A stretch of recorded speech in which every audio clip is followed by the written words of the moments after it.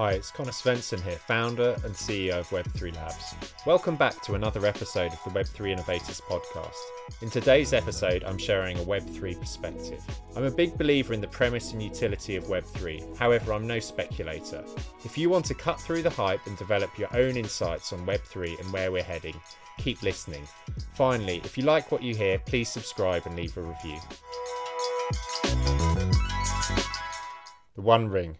A golden ticket in the digital age. Although blockchain and Web3 keep most of my brain cycles busy, I enjoy playing the trading card game Magic the Gathering sometimes. What does Magic have to do with Web3? Wizards of the Coast, creators of Magic, may have steered clear of NFTs, but if you want a lesson in manufactured scarcity and physical collectibles, there are no better examples there outside of the luxury goods market.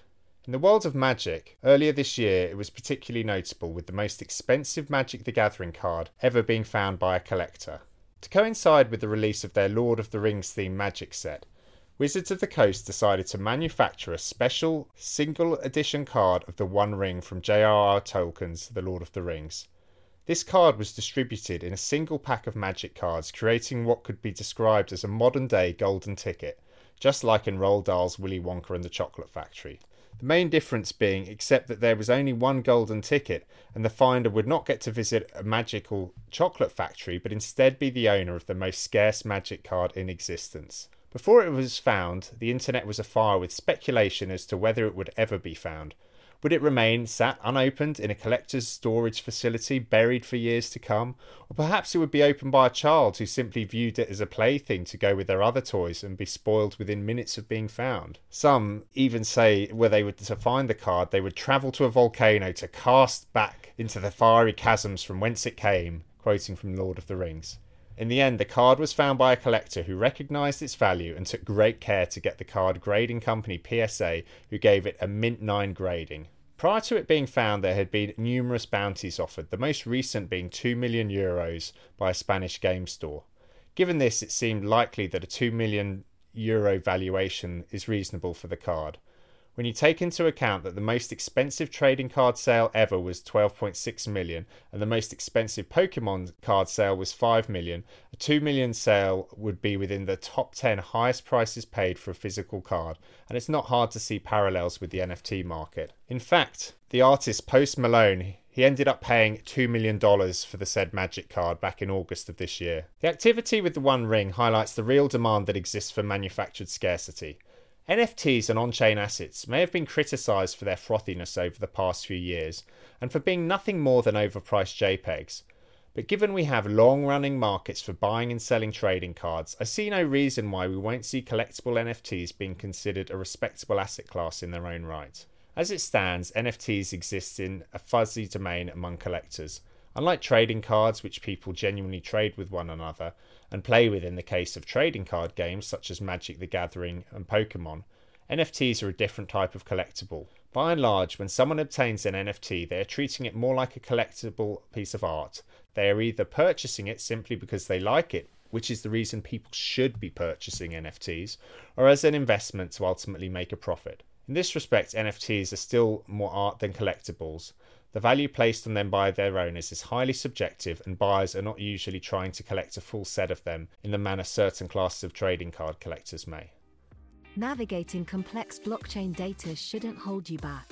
Introducing ChainLens Blockchain Explorer, your user-centric gateway to the blockchain universe. Unlike traditional explorers, ChainLens focuses on your needs. No more overwhelming blocks and transactions. We're all about your experience. ChainLens revolutionizes the way you see blockchain. With customizable lenses, you see what you want, when you want it. From tokens to NFTs, it's all at your fingertips. And guess what?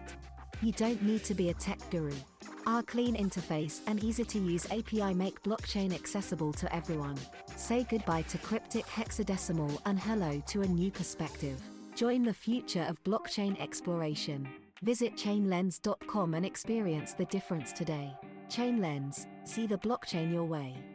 Longer term, I believe that there will be real duality of NFTs, where some holders are purely retaining them as investments and others are using them for their utility. There are already multiple organisations that offer NFT-based membership, such as Real Vision, There are also Web3 games such as Mythical Games' NFL Rivals and Skyweaver trading card games by Horizon Games, which use NFTs for utility in the real or virtual world. But those are the exceptions rather than the norms. In the same way that the majority of crypto is being used for speculation, so are NFTs. If you consider the eye-watering sums that the record-breaking NFT sale of Beeple's The First 5,000 Days for $69.3 million back in 2021, I'm not convinced we're likely to see something similar happen again in the near term.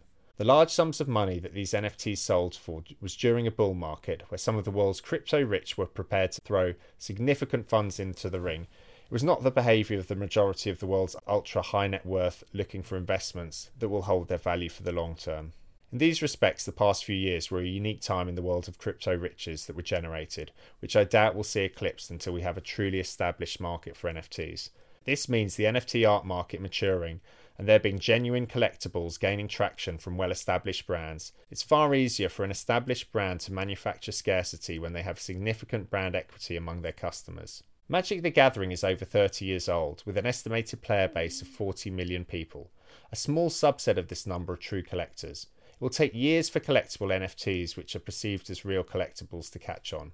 I believe it will happen, but there is a mindset shift towards digital assets that needs to happen with this. It is the Zoomers or Generation Z and Generation Alpha where this will be most pronounced, where they have grown up with Web3 and digital assets around them. They will be true digital asset natives and the rest of us will be Luddites in comparison. So what does this mean for the One Ring and other trading cards?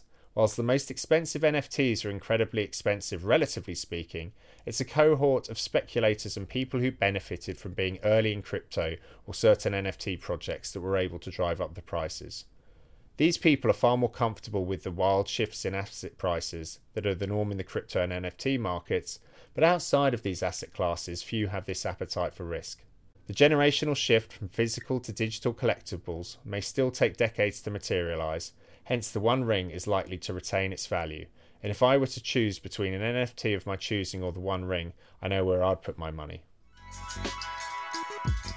Thanks for listening. That's it for this episode. I have one favour to ask. If you enjoyed this episode, please hit that subscribe button and leave a review.